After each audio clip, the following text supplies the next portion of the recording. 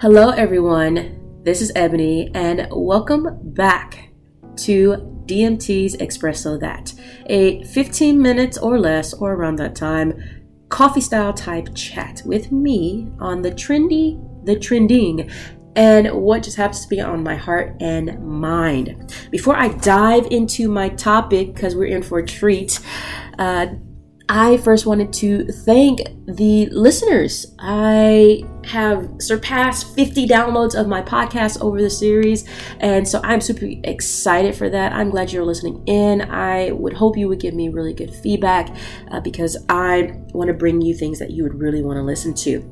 So please look out for more content from Espresso That and from Different Mug Talk, or what I call DMT. Okay, so talking about this treat. I will caveat this that I am doing this in response to the fact that we are basically one day, maybe less than 48 hours away from hitting Black History Month, February 2021.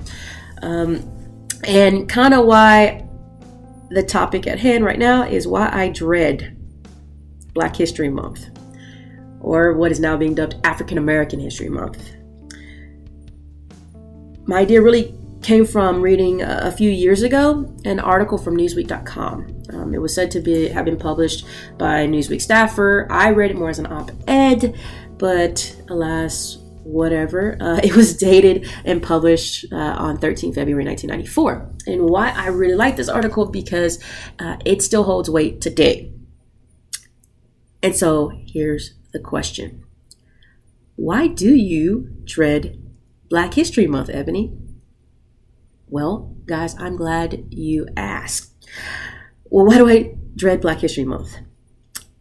In 28 days, or 29 if I'm lucky to have a leap year, media, educators, politicians, and the like bombard us.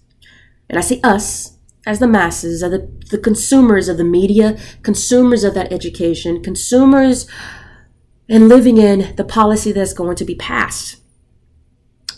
Of the reminder of Black Americans, or specifically those great Black Americans that had a contribution in American history.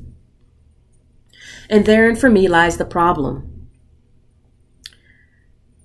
The confinement of Black history to 28 days, 29 days, the confinement of contributions, the confinement of the involvement, and the confinement of the impact of the Black American. This is a time where Black history is in fact separated from American history, where over 400 years of contributions, involvement, and impact are squeezed into 4 weeks. But on the flip side, we could talk about certain things, like high-level teachings of slavery, Reconstruction, and even civil rights movement. But in the same space, it is not in polite society to speak on the mention of the enslavement of those that made the transatlantic passage to the New World. It's not really mentioned about the Rosewoods or Black Wall Street. It's not really mentioned about the fact that in some ways, those prolific individuals from the civil rights movement were also enemies of the state. And therein lies the problem. So again, you might ask, well, why do I dread Black History Month?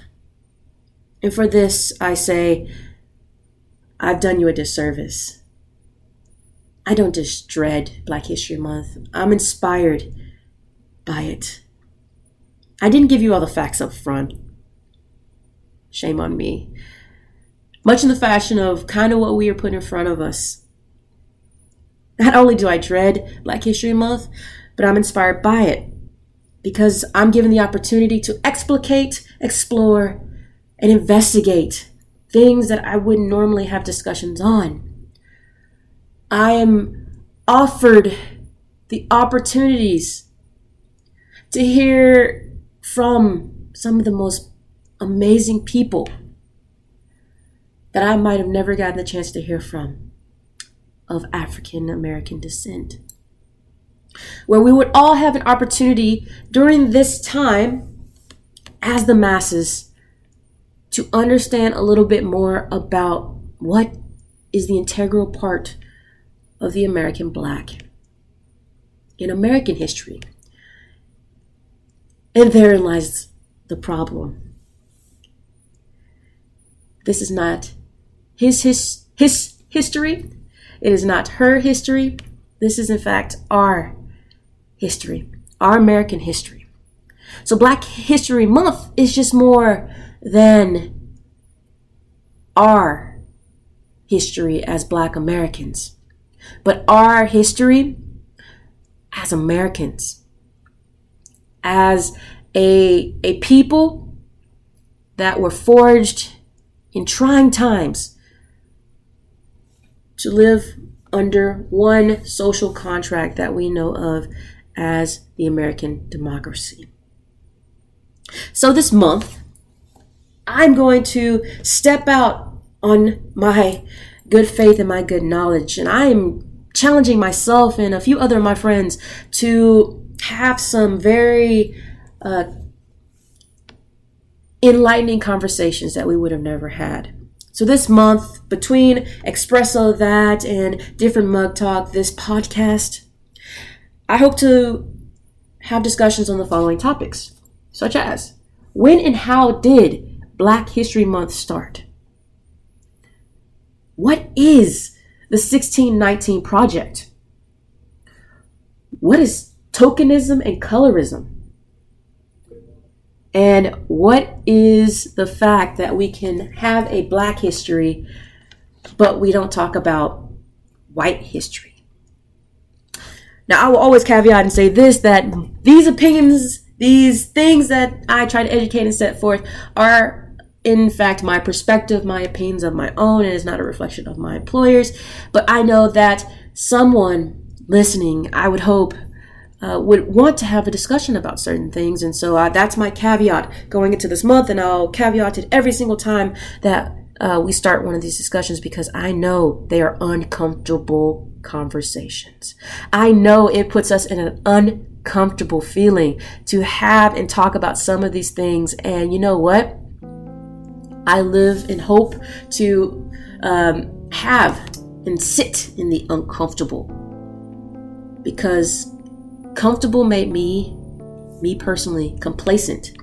Comfortable made me not in what I call a critical thinker. Comfortable was not for me in the long term. So I'm living in a space of uncomfortableness where I challenge my ideas. I challenge others to learn and grow and be and step out in faith that you will be caught by someone, that your system will not fall apart, but in fact that you are building and growing in the community that you choose to build. So this is going to be the next month. As we get closer, I will dread and I will be inspired by Black History Month. I hope you too might not hopefully dread Black History Month, but that you will in fact be inspired and encouraged to have uncomfortable conversations. Because Black History Month isn't just about the history that we're being told, but it's more about the history and the actual intermingling of Black American contributions to American history that I find so fascinating and extremely important. So guys, thank you for listening. I will love to hear from you, so please reach out to me on one of my many forms of social media. Please keep downloading, please keep telling your friends, and I would love to hear from you in the future. So as always, I'm sending peace, love, positivity, and good vibes. And another message is to always tie into your community to thrive, inspire, and elevate. I will see you guys next time. Bye-bye.